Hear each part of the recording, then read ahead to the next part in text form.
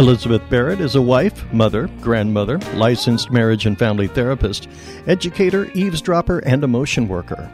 And she uses all of these skills to address the subjects that we all grapple with in this conversation with the reluctant therapist. Happy Tuesday, Elizabeth. Happy Tuesday, Brad. And where are you going to take us today?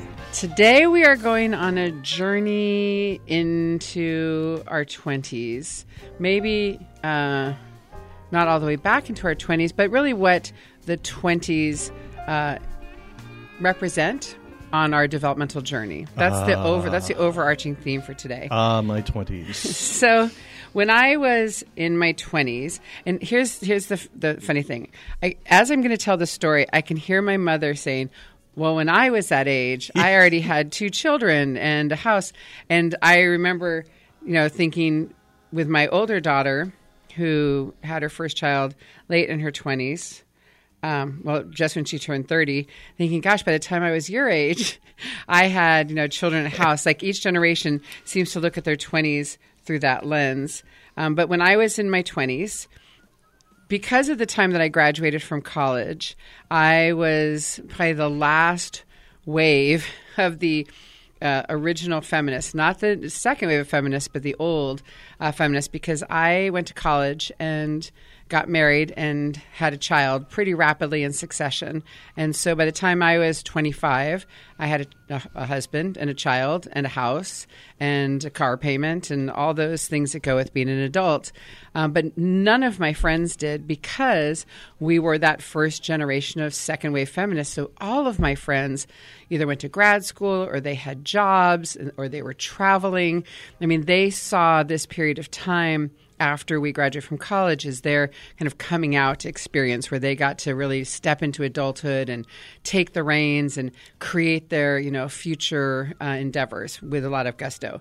So it was kind of my experience being in my 20s was a little bit lonely because I didn't have that peer group that we're all experiencing raising kids at the same time. Interestingly, it wasn't until I was 35 when I had my second daughter that all of our friends were having their first children. And so I had that experience of that group child rearing experience, which was fabulous. But my 20s was a little different than a lot of my cohort. And I think my 20s was a little different from a lot of the continued millennials and for the Gen Zs. And what's interesting about the 20s as a decade is that there's a lot of controversy or discussion or debate about what it actually means to go through that developmental stage. Because we talk a lot about the developmental stages of adolescence and all the growth that happens. Are we talking, school age years, or the developmental growth that happens when you go through midlife? But what we're supposed to be doing with that early or young adult period of transition has been an interesting debate for the last couple decades. There are some researchers that talk about the 20s as being an emerging adulthood, that because of so many changes in our society and how complex it is to work and that we're living longer, for a host of reasons, the 20s are seen as this time where you're growing into being an adult, that it's this long kind of leisurely path from adolescence into adulthood. And we're going to talk a bit about that.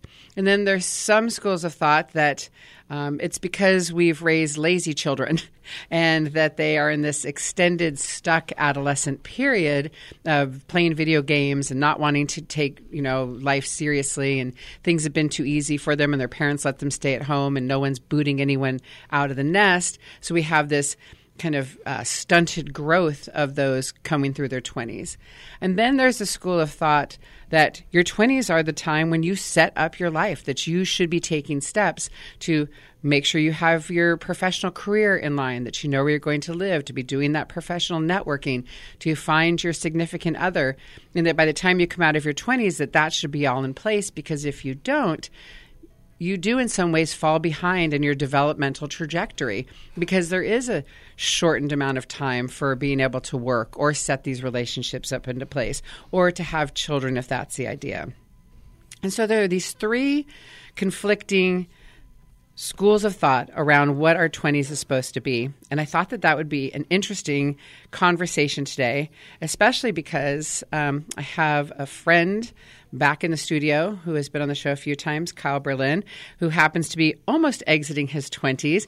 And we first started having conversations with Kyle. He was just entering his 20s and heading off to Princeton to study and become a young man of the world. And since then, he graduated from Princeton as a valedictorian and has had fellowships and put on productions and explored his different options. And now, coming to the end of his 20s, he's got some thoughts about what that looks like. And then we'll also probably pull my intern, Gabe, into the conversation at some point because he's at the lower part of his 20s at 22 and just getting ready to graduate from college. And so what is his vision for his 20s look like? And, of course, we're going to open up the phone lines to hear what you have to say about your 20s and what that looked like, how you felt set up or didn't set up, or did you just enjoy it? Did you join the Dead Tour and travel around the country for most of your 20s? Because a side note, it's a totally random side note, my husband, Chris, is having the best time because he signed up for a Stanford University community education course, and it's all the history of the Grateful Dead. And last night was his first class, and there were 250 people in this class from all over the country. And he said the side chat with all the people about what they're doing was almost as interesting as the actual lectures, which was also fascinating. So there's a lot of ways that we have spent our 20s and stories to tell about it. So we'll be opening up the phone line for that as well. This is A Conversation with a Reluctant Therapist. I'm Elizabeth Barrett, and you can be part of our conversation by giving us a call at 805-781-3875. You can be part of the conversation after the show by sending me an email to elizabeth@thereluctanttherapist.com. You can follow us on Facebook or Instagram. You can leave me a message there. Although I didn't think I'd get anything posted this week, but you can still always send me a message through the Reluctant Therapist pages. You can listen to previous shows by visiting kcbx.org. Or you can podcast our show wherever it is you look for podcasts and put in A Conversation with a Reluctant Therapist, and our show will be there for you to enjoy and write a review and share with your friends. So think about those 20s. What does it mean to you? We're going to take a quick break and come back and start our conversation. You're listening to Central Coast Public Radio, KCBX. Sometimes in our lives, we all have all have sorrow, but if we are wise, we know that there's always tomorrow. Lean on me when you're not strong, and I'll be your friend. I'll help you carry on.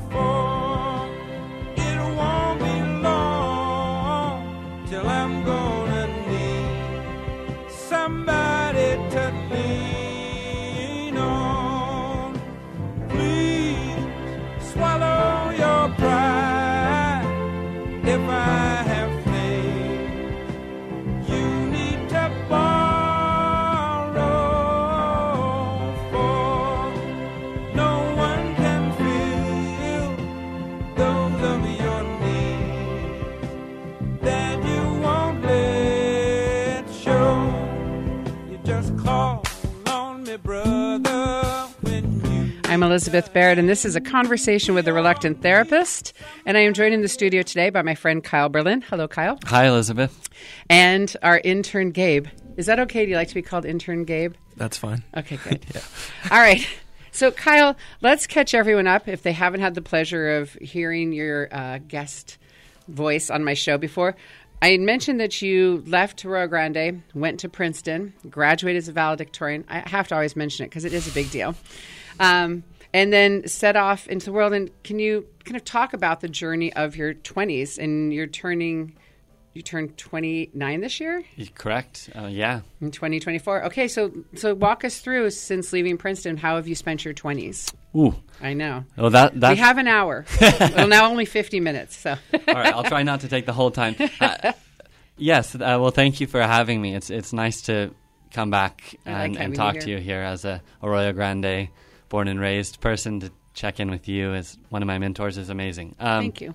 But yeah, so I left Princeton. after that intensity of the college experience, and I basically was ready to just take a break for Okay. I slept for like a month or two after just the intensity of college, and then I spent the next sort of series of months and then years kind of just trying out different lives in a way in different places. So I spent about 6 months in New York City working at different off-Broadway theaters, interning with different avant-garde theater people, and then I moved to Buenos Aires, Argentina for about 9 months, and similarly interned with a documentary theater director there, lived with local people and played soccer, just ate carne asada, the Argentine kind of experience. And then after that, I had a arts fellowship and a Fulbright to go to Brazil, and lived in Rio de Janeiro and Belém, which is in the north of Brazil, and spent about a year doing that. I spent another 9 months working for the ACLU on immigration advocacy and a different immigration organization called El Otro Lado, which is based in Tijuana. And that was a different kind of legal advocacy side of trying that out for a bit. And then most recently, I've been living in London and kind of immersed in the arts scene there, and finding my way in a new city. So I've been really all over the place, but Yeah. I feel like I've been searching for answers to questions I don't quite know. And I guess if you were to describe yourself, at this point, almost turning 29, you're a writer and a performer, and you've put together a theater group. You failed to mention that as well. That's done multiple productions. Let's talk about that, because one of the reasons you're back in Aurora Grande is part of that theater group that you started. That's right. Yes, thank you. So Rhizome Theater Company is a local not-for-profit documentary theater group that me and two of my collaborators from Arroyo Grande High School, we all went to AGHS together. We started back when we were all in college, got a big national peace grant to do a peace project, and we made this show called Nice Town, Normal People. And your partners are? Ashlyn Hatch and McColmy Alexander Hills. And this month we're working on a new project with a new collaborator, also an AGHS grad named Madison Shaheen, a local thespian as well. And we've been focusing on grandmothers. So we've been talking. Our theater is not, it's not fictional. When I say documentary theater, the idea is that we do interviews with local people and transcribe those interviews, and from those transcripts and the words of those people, we put together a script and a performance that reflects their stories and their words. And is that like readers' theater, would they call it? Is that what it's called, or is it different than that? I would say it's a bit different in that we really stage them fully. Like our productions usually have music and there's movement and people in the audience often interacting, and we make the shows about topics that are of interest to the community. So we like to say it's of the community, by the community, and for local people. So the interviews you've done with grandmothers, because I know you talked to me as a grandmother, is it all local then, or do you pull interviews from other areas? Yes, the majority of the grandmothers we've spoken to, all but one, have been local Central Coast grandmothers. The thing is, when you start talking to grandmothers, they say, well, you should really talk to this other person. And one of the people we talked to be totally frank, lives in Washington State. But her interview was so good that we are including her on our Central Coast show. Yes, as an honorary AG person. And I cut you off. The first show you did was called... Nice Town, Normal People. And it was about our hometown of Arroyo Grande and investigating this idea of what does it mean to be a nice town and normal people? What are these kind of normative assumptions about what this town is, and what is it actually according to the people that live there? And how might we envision a broader and more joyous and inclusive future for the town? And so you took that idea to other communities in the country. What were some of the other towns that you did the same format? Right. So we we performed it in Princeton, New Jersey, back when I was going to college there. And someone there saw it and said, oh my gosh, you really need to come to our 200-person small town in rural Maine. So then later that year, the next year, we went and spent a couple of weeks up in Maine, both performing our show about Arroyo Grande, but then using that to stage a conversation with the local Maine community and helping them craft a short show about their own town. And what we found is that actually a lot of the dynamics, even though the places are very far apart, were quite similar, because it's about people coexisting as neighbors and friends and the complexities and conflicts of all of that. Yeah.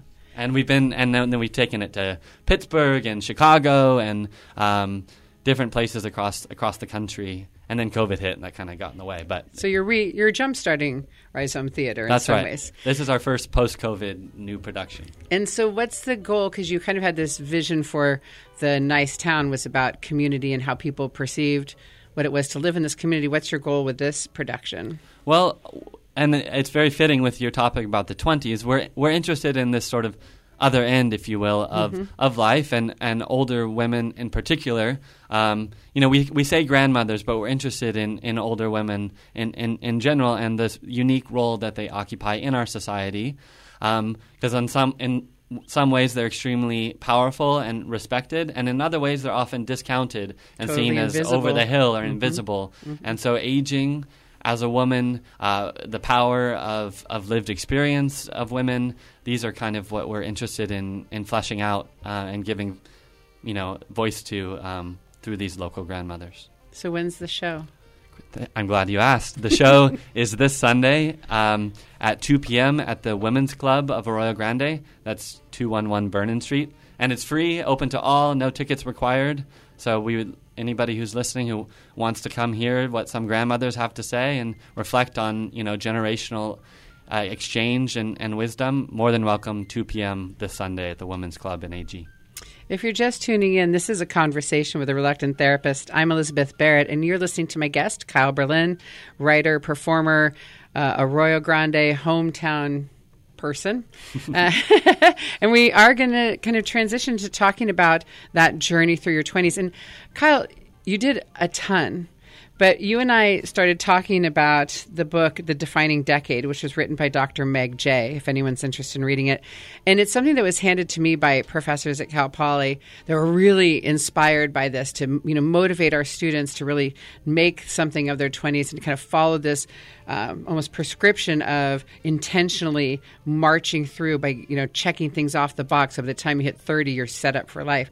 When I mentioned to you, let's talk about this on the show, your response was, I have some pushback. All right. So given your experience of your 20s and how do you look back on it, does it feel like it's been worthwhile and productive? And what's your pushback of this idea of hammering down the defining decade? Well, it's funny because my own grandmother actually gave me this book a couple years ago and said, hey, I thought you might want to take a look at this.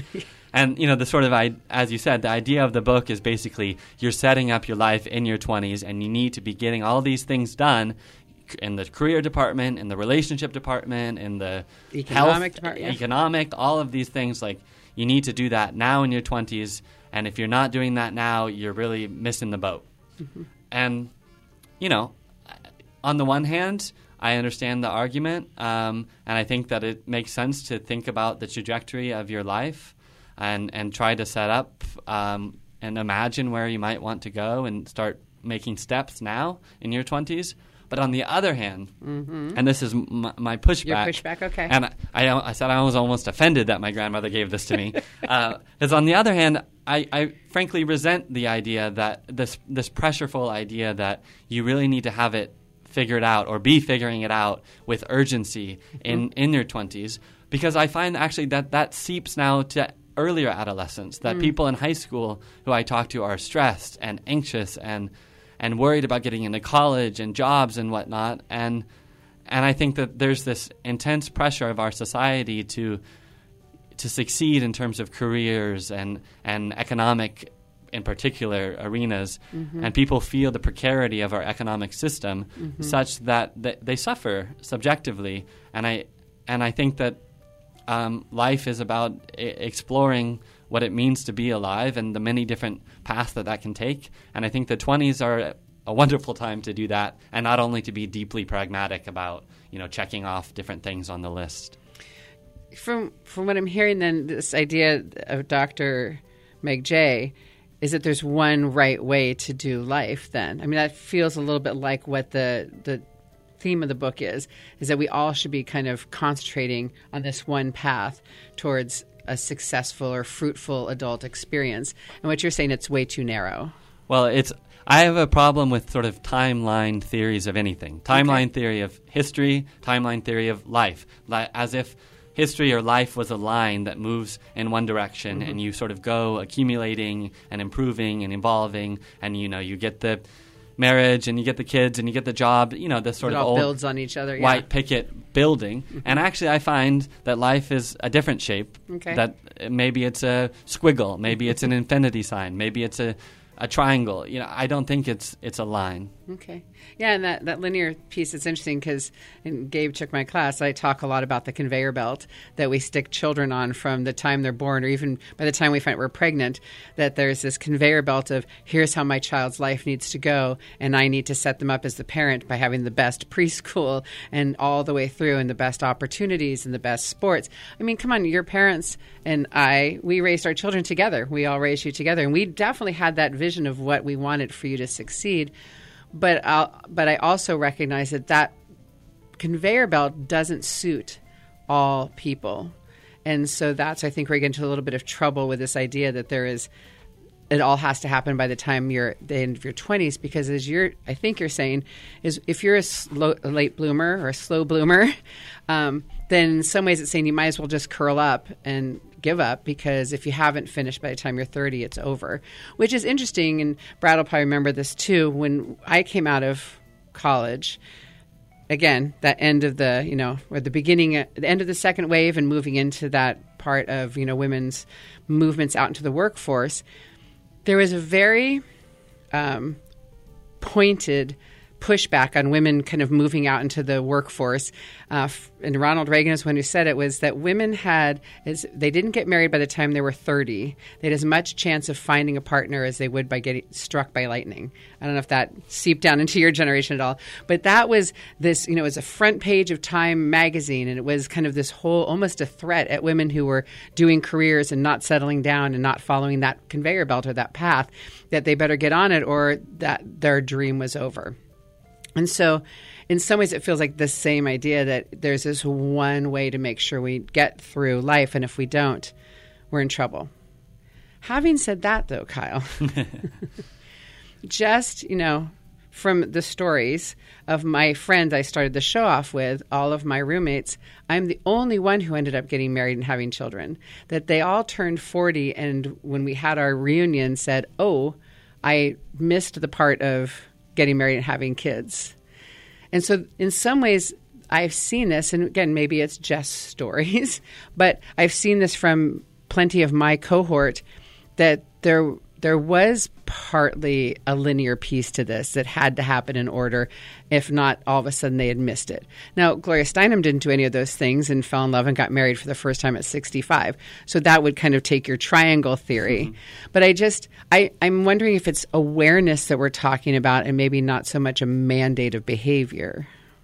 Yeah, I like couching it in terms of awareness. And I think you're right. There's this kind of linear narrative for reasons. It's not that these things come from nowhere, but I think my pushback comes from this idea of, well, because this is a shape that works for lots of people, that this is the shape that it needs to be for everybody, or even for most people. I mean, because I think. And I'm not knocking, getting married and having kids and getting a job in your 20s or your early 30s. Who knows? It might happen to me, and then before I turn 30. Yeah. But I just want to keep open the space of possibility and permission, which I don't feel is often given, both socially but also economically, educationally, and otherwise, to play with different shapes for living and being. And so let's bring the other two stories, the other two arguments then, because one was about the defining decade and, getting on that conveyor belt and making things happen. And you and I both see that for many people that works, and having some sort of expectations helps move the timeline along. But then the other two arguments were, one, we have what's called an emerging adulthood from 18 to 28, I think, are the years. And it's based on a couple of things. One is neuroscience has shown us that we really don't develop our brain fully into adulthood until we're 25. And so asking young people from 18 to 25 to make these critical life decisions is kind of unrealistic, or, maybe higher rates of failure because you're asking people that aren't fully formed in their adult brain to make those choices. And then the other emerging adulthood piece is that it does take more education to be able to compete in a complex society, and that we are living longer, and that people have more opportunities. And so maybe the 20s is really almost a developmental change, evolution that's happened over the last couple hundred years. Because, at some point, I don't know the dates, but people only live to be 30. So you're having kids at 12, but that's changed. That the evolution of that has changed. And so the emerging adulthood theory is part of that we have to extend it. But then there's the argument of, no, it's really just about an extended adolescence, that no one is being forced or encouraged to change. So on those two stories, what do you think? Ooh, that's a tough one. There's a line from a book that I like, which argues that that America is extended adolescence in general, meaning that in this country there's a large class of people who never have to grow up, meaning facing the reality of the world. And I think that's a different topic than this one. But I think it does lend itself to those who have privileged lives. They can extend that adolescence forever if they never really have to step into a role of big responsibility or huge or painful decision making. Right. But I would also say there's a way of where you could follow this conveyor belt and do all the steps right, and still, I would argue, be basically an adolescent, because you stick your head in the sand about the reality of the world, meaning you could have a very high-powered job and even have a family and be deeply immature and be a bad husband and be a bad father and not bear up to the suffering that is in this country and in other countries around the world. And I think that's like a scarier form of adolescence, which we often see in the political sphere, not to go there, than the sort of adolescence of not knowing what job you're going to get. That's a good point. That is a good point, because the conveyor belt in some ways almost lays out the plan so clearly for people that there's not a lot of grappling that has to happen. And maybe part of that 20s argument is that you need to stretch yourself and see other ways of living or experience other ways of being and try other things, so that when you make that decision to get on your path, that path has been twisting and turning till you've got your forward momentum. Well, but I realize I'm actually quite passionate about these topics, so I'm glad to. Thanks for this pushing, because another thing I like to say and think about is that there is no arrival. That's true. We sort of think, even with this 20s idea, maybe you're going to explore, but then you'll find your way. You'll get on your path, and then we can all kind of breathe a collective sigh of relief and think, oh, thank goodness, Kyle found his path. His path. Yeah. Like my grandma always says, so, I think there's a waiting for a settling down into something. So that we can relax. Right. But I don't think, I think basically even if you think you've arrived, no one has arrived. I mean, otherwise, what are you still doing alive? I mean, that's what being alive is not arriving. And continuing to explore and struggle and feel joy and all of the things of what it is to be alive. So the pushback as we go into break is this. And when we come back, Gabe, you're going to get to weigh in. You sound like a privileged person who gets to make all those choices, because I would imagine that for the vast majority of people, there better be a plan, because there isn't the freedom to just wander and explore. And so how can we build both things in? The ability to be able to wander and explore ourselves, but still the reality of roof over our head, food on the table, maybe caring for our family, right? So those realities, because we don't want to sound ignorant about the realities, which is the vast majority of people have to have a plan. Absolutely. And I think that's part of what the defining decade is trying to push up against, is that for a small fraction of our society, there is the freedom to roam. But for the vast majority, there's got to be a plan. And I think that's where the fear is that extended adolescent, emerging adulthood is harming those people that really don't have the entitlement to be able to wander. So if you're just tuning in, this is a conversation with a reluctant therapist and my guest, Kyle Berlin, and Gabe, the intern, who is patiently waiting for his turn. We're going to take a quick break and come back to open up the phone lines at 805-781-3875 and hear your thoughts about the defining decade as well. You're listening to Central Coast Public Radio, KCBX.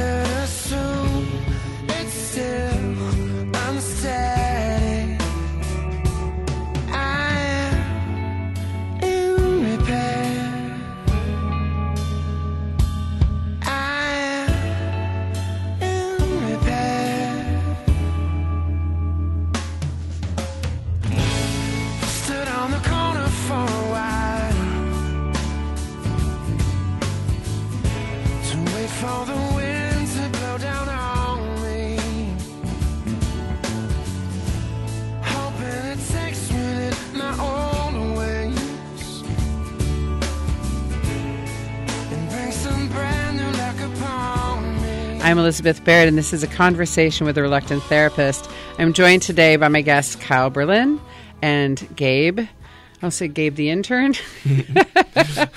I really appreciate you, Gabe, though. You've done a lot to kind of keep the show in order. And this topic feels like it's in both of your wheelhouse, because Gabe is 22 and Kyle's turning 29 this year. And we're talking about that decade of our 20s and what should be happening, and the three different lenses. One is that we should have a plan and a path that we're following to make sure that by the time we hit 30, we've got, things organized enough so that we can be employable, that we can, have love and have a solid economy.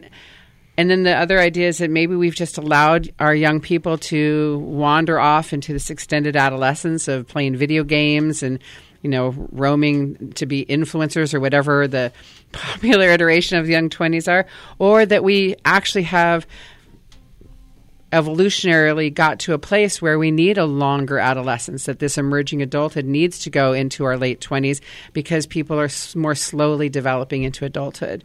So, Gabe, you're 22. What's your plan? First off, I just want to say this is really cool being able to sit next to you and gain all this knowledge, as I am turning 23 this year. Okay, good. Give me that. No, but in all honesty, I think for me in my next few years is to just try and experience more things, to shift and change and stretch and be put in different situations as a young man. So as I get older, I can say I've experienced these things and I can help everyone in any scenario that comes my way. I don't think there is any type of pressure to have things figured out necessarily, but becoming more mature and educated, and by doing that now in this day and age is talking to older people and being put in hard situations to grow and callous my mind and just become a better human being.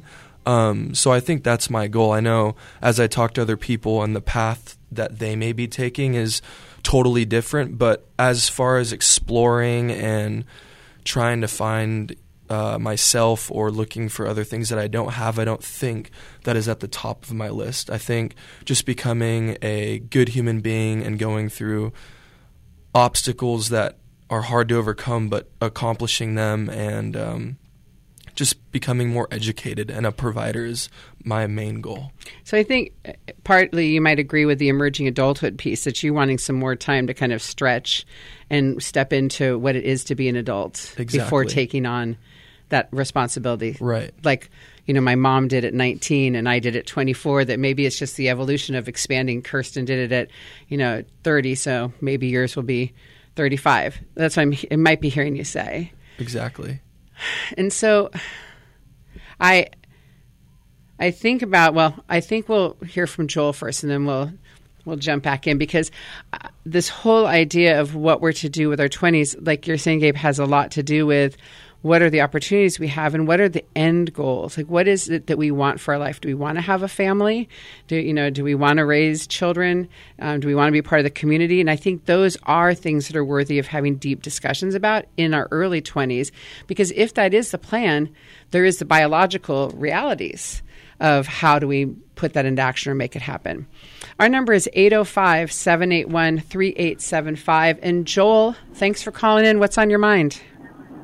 So this is just such a great topic for me. When I was growing up, I had a really contentious relationship with my father, and one of the things that he would just lambast, Joel, some people grow up when they're 16, some when they're 26, some at 36, some at 46, and some never do. Mm-hmm. What the heck is it going to be with you? And I wish I had the wherewithal and the thought of it to look at him and say, Pop, I'm at the 16. It's the first rung on that ladder. Yeah. Give me a break. Yeah. So how old are you now? Do you mind telling me, Joel? 64. So when did you grow up? I still haven't, but okay. I have. but that's the point of calling in, is that, and when I was being questioned before coming on to this, the discussion we had was about young people, what they're exposed to in their younger life, and I say way earlier than their 20s, mm-hmm. really can have a substantial impact on this, especially if they're exposed to it with some support and mentorship and direction. Mm-hmm. And so, on the one hand, we need to understand that they haven't formed a lot of these parts of their brain. And then on the other hand, we need to understand that we live in the technology and communications age where we can offer them experiences and things in life, and we can help them do this much more quickly because things are changing so fast that they're going to have to. Yeah, agreed. And it's a matter of putting the resources into that and recognizing it and facilitating it. Well, if I hear you correctly, Joel, at 64, you're saying, I want to be a mentor for this younger generation because I've lived a life and I can maybe be of some service or value for those young people coming up. That's why I attended the event on Saturday. I didn't get the chance to say hi to you or take the chance. But yeah, I think that ultimately I will do that. Yeah. That's fantastic. Joel, thank you for calling in, and be in touch. Send me an email if you want to pursue the mentoring piece too as well, okay? I will. Thanks a lot. Bye-bye. Thanks for calling. Okay. So how important is having that mentor or guide? Is there someone you look up to who you're kind of modeling your life steps after? Yes, I think Joel's point is very important because, basically, it's something that I can only imagine counterfactually because I've always been blessed with good mentors, such as yourself, Elizabeth. My own parents. I come from extremely privilege. We talk about privilege. That's, to me, the biggest privilege that I have is that I had the support of mentors in my adolescence, but also through my 20s. And even now, I have people in my life who are older, who I admire the way that they live their lives, and they've done it somewhat unconventionally, which is, to me, they've blazed a trail for themselves, and I see that that's possible. And obviously, my trail is not going to be the same as theirs, but to see that they were unconventional and a bit, unusual in their past, but have made it to a point of contentment in a way, that's inspiring to me. And I say made it again, but it's not like, as I said, to go back to my other point, there's no arrival. It's not like they've made it. They keep making it, you know. Which is part of the reason for the show that you're doing on Sunday the 28th. Sunday the 28th at 2 p.m. at the Women's Club of AG. And it's called? It's called Grandmas. Rhizome Theater Company presents Grandmas. And you can see more info at rhizometheater.org, which is our website. And it's RHIZOME. Yes, and theater the regular way, not the fancy way of spelling it, ER. So this conversation, though, on Sunday with the grandmothers is maybe a bit about that wisdom and that different way of imagining life. And it's free to the community, as we've mentioned. So how about for you, Gabe? Are there mentors or, are there people who you admire? Absolutely. Okay. That inspire your future? I think that is a huge role in a young man's life. I've had a handful of good mentors that I try and example by to just to follow and look up to. And, there's been many cases in my life where I needed a mentor, and I don't think if I had that mentor, I would be sitting with everyone today and have this sort of ideas and things to be talking about. But as even for me being 22, I have younger men or boys in my life that I take very critically and educationally to sit down with them and just talk to them as a young man. And even going through all these experiences, you make steps in your life, and I think at every step or getting closer to the end, even if there's not an end, but as you grow older, there are those people that help you along the way and give you that extra or fire to keep going and tell you that you're not alone. So, but just to go back on the arrival and things like that, there's one thing that I wanted to just comment on is when the heartbeat is done, it's a straight line.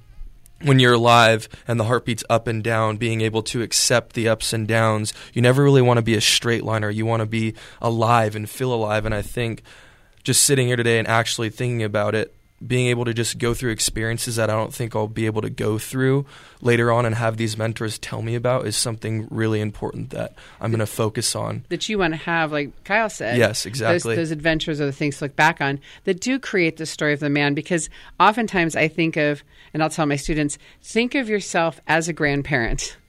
Sunday the 28th. When you think of yourself as that grandparent, what are the stories you're going to tell your grandchildren?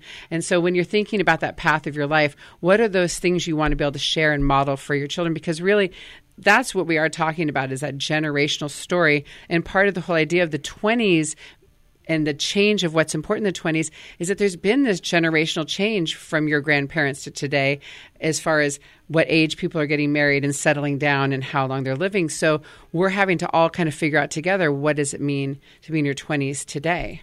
Our number is 805-781-3875. And Bruce, thanks for calling in. What's on your mind? Well, I lived at home. I was working part-time, and I got my girlfriend pregnant at 24. There you go. And that was not my plan. And so basically, what I did, I hung out with a bunch of people. Like, we read Alan Watts and Carlos Castaneda in high school. Wow. So we were pretty, self-aware, but we were a bunch of stoners. And, we hung out and partied, and we all went to college, and I wasn't one that finished. And I guess what happened was, I've always known people that had a really strong, what they call the moral compass. And I wasn't one of them. But then I had to ask myself one question, would I want me as a dad? And then once I answered that question, then I said, okay, now what do I need to do to change to become a good dad? And I think what he was saying earlier about, you're finished when you pass away. You don't hit the finish line. It's like every morning you have a choice. You know what the right thing is to do. And every morning you wake up with a clean slate and you wake up with a choice.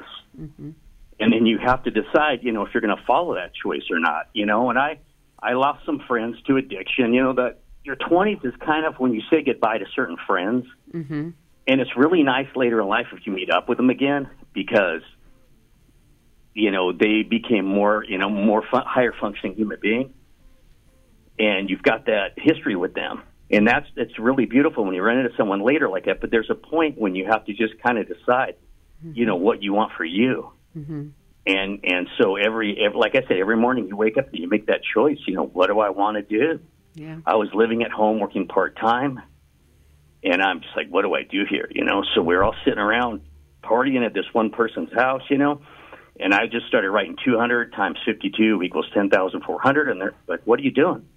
I said, well, if I get a second job, $200 a week in a year, I got $10,400. Back then, that was a down payment for a house. Yeah.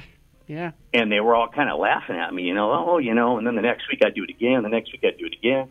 And then a year later, I said, we're buying a house. And then, suddenly my buddies had a piece of paper out. Well, if I make an extra $150 a week, what does that mean?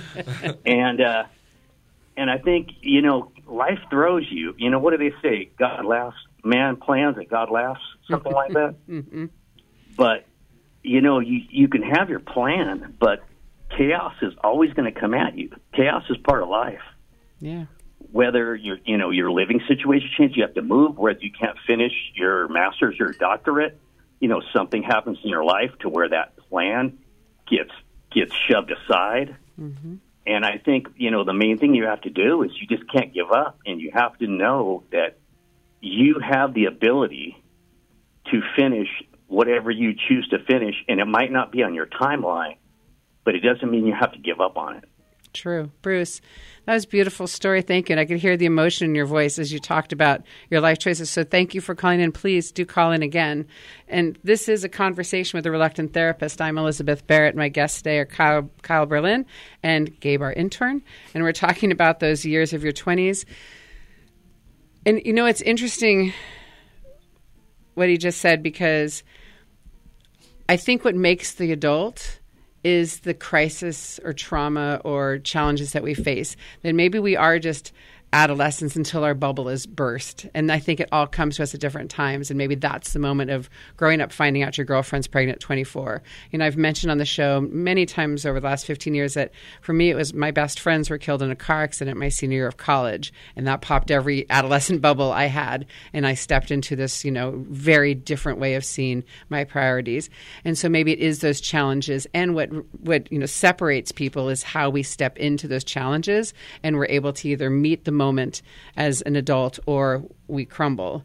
And so that preparation, that resilience that needs to be formed, as Kyle said, in high school, well before college, that kids need to have challenges and be able to bounce back up if they have disappointments, or go to college and realize you can make it, because the big giant moment that creates that moment where you can step into adulthood, for a couple, generations, it was being called into war, being drafted.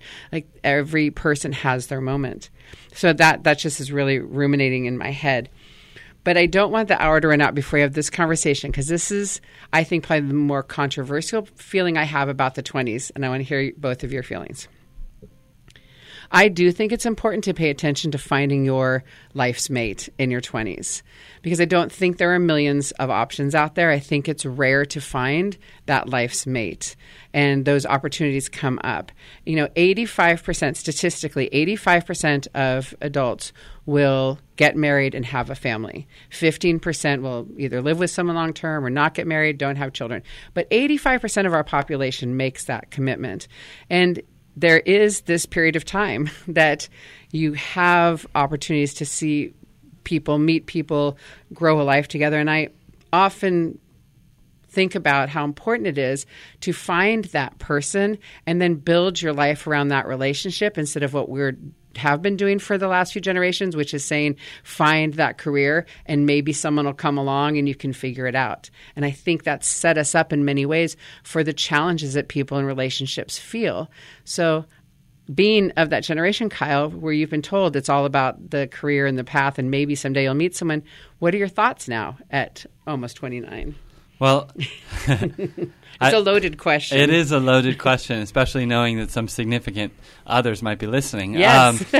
But I want to take that question that you just asked me and bring it back to what your provocation earlier about people who feel that they don't have a choice to mess around. The privilege piece of, well, it's all well and good for me with my Princeton degree to think that it's to gallivant and explore and whatnot. And I think that's totally true. I think that there's way too many people in this country, and not to speak of all the other countries around the world, who don't feel that they have a choice, and quite legitimately do not have a choice for economic reasons of what they can do with their life, which is where I think actually your point about relationship really comes in strongly for me, because I think that the problem with the way that our whole society is structured is that it prioritizes the economic over the social. It prioritizes money over people on so many levels, and that at the end of the day, when we're all on our deathbeds, hopefully having lived a long and full life, it's a cliche, but it's totally true. Who's going to look back and think, gosh, I'm really glad for all that money I had, for how successful I was in my job, versus, gosh, I'm so glad that I had this love in my life. And I think for a lot of people, and it is, a great love, or maybe a few great loves. And for lots of people, it's also, it could be amazing, deep friendships, or maybe they never find their romantic soulmate, or they die young. But that love element is, for me, the most important thing that we can build our lives around. And so I agree with you. Is that different for you now, though, if I had asked you this at 22? Well, I think I've always been relationship-centered, not necessarily romantically. It's a little different now because I've fallen in love romantically. Yes. But I have always, I think, valued friendships and relationships over career aspirations. And I think, like, ultimately, politically, we want to get our society to a point, but also socially, where we're allowed to, prioritize that connection over the kind of precarity of the economic model that makes us feel beholden to work and not that love connection. Yeah, and the priorities. And so, what's the pressure you feel at 22? Is it about career that you need to be forming? What do you think? Knowing what I'm going to do when I graduate, I think right now it's just surrounding myself with people who I really love and who I know really love me back, and building my life around that. Not worried about work. I'm not worried about the money. I'm not going to die with it. I want to have a successful life and a successful family, but I can't have that without good relationships. So a point of being in a romantic relationship, I think when you truly just love somebody for who they are and being able to grow and build off of that, and like you always say, the extra branches or being able to grow, you change periodically. But my main focus is just being around people, guys, girls that I really, really love and make me feel loved and make me feel happy, because in the end, it doesn't matter how big my house is or what car I'm driving. As long as I can laugh and feel loved with the people that I'm around, I think life will be great. So there is something that makes the patriarch really anxious, I would imagine, or, just the way that we've formed our society into being capitalistic and built on growth and needing growth. There's a lot of people really worried that these next generations are only going to care about being in love, and that work will be secondary. And oh my goodness, what happens to the economy or the motor of this country if we have generations that don't get on the path and make themselves, workhorses. I mean, I'm curious, because you're both kind of saying the same thing, and that wouldn't have been the story 20 years ago, 30 years ago. My husband wouldn't have said that when we got married. He would have said, I have a job, and I have a wife, and I have a child, and I'm taking care of them, very matter-of-factly, because that was the role. But I don't hear the two of you feeling like that's my purpose. So I 100% agree with that. I want to be a provider. I want to have kids. I want to make enough money to have them do what they want and do the things that I've been blessed to be able to do. But right now, knowing that I am capable of that, and I know that will happen, I'm just right now in my 20s as we speak, just worrying about my relationships and my friendships, because I know that work is out there and there's plenty of money to be made. And you're capable of it. And I'm very capable of it, and I can strive for that. But in my 20s right now, I just want to be surrounded by good people and go through experiences that will shape me to the man that hopefully I will become someday. And maybe having to let go of those relationships that no longer serve you, which I loved that was said before, that maybe your 20s is about letting go of those people that hold you back.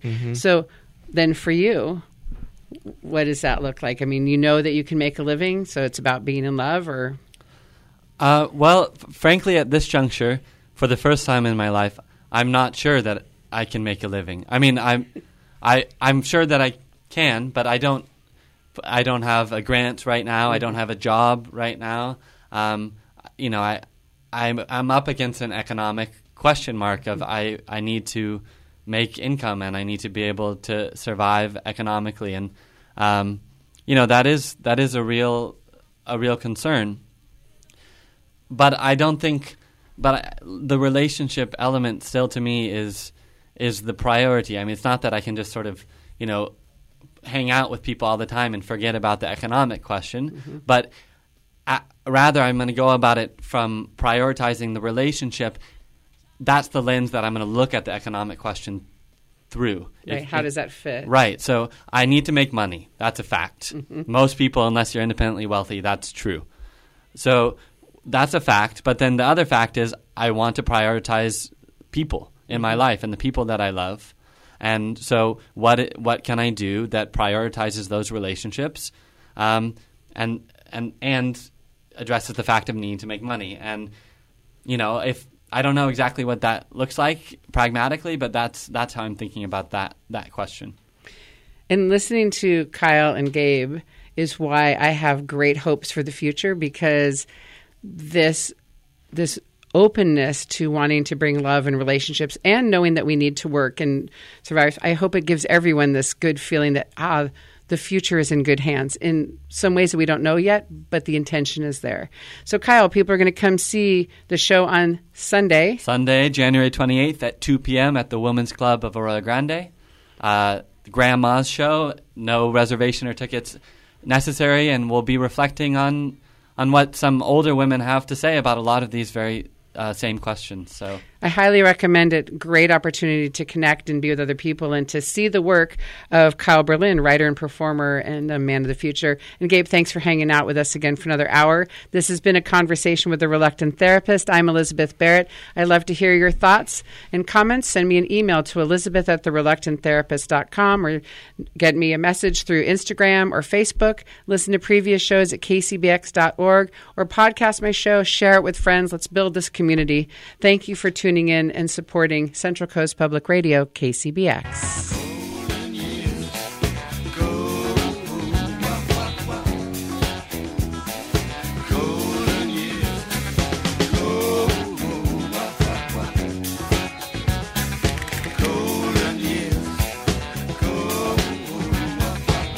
Don't let me hear you say life's taking you nowhere. That sky, life's begun. Nights are warm and the days are young. There's my feeling lost, that's all. Once I'm begging you, save a little soul.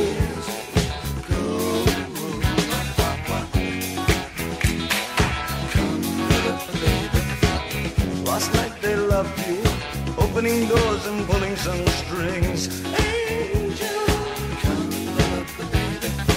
In walk luck and you looked in time, never looked back, walked tall.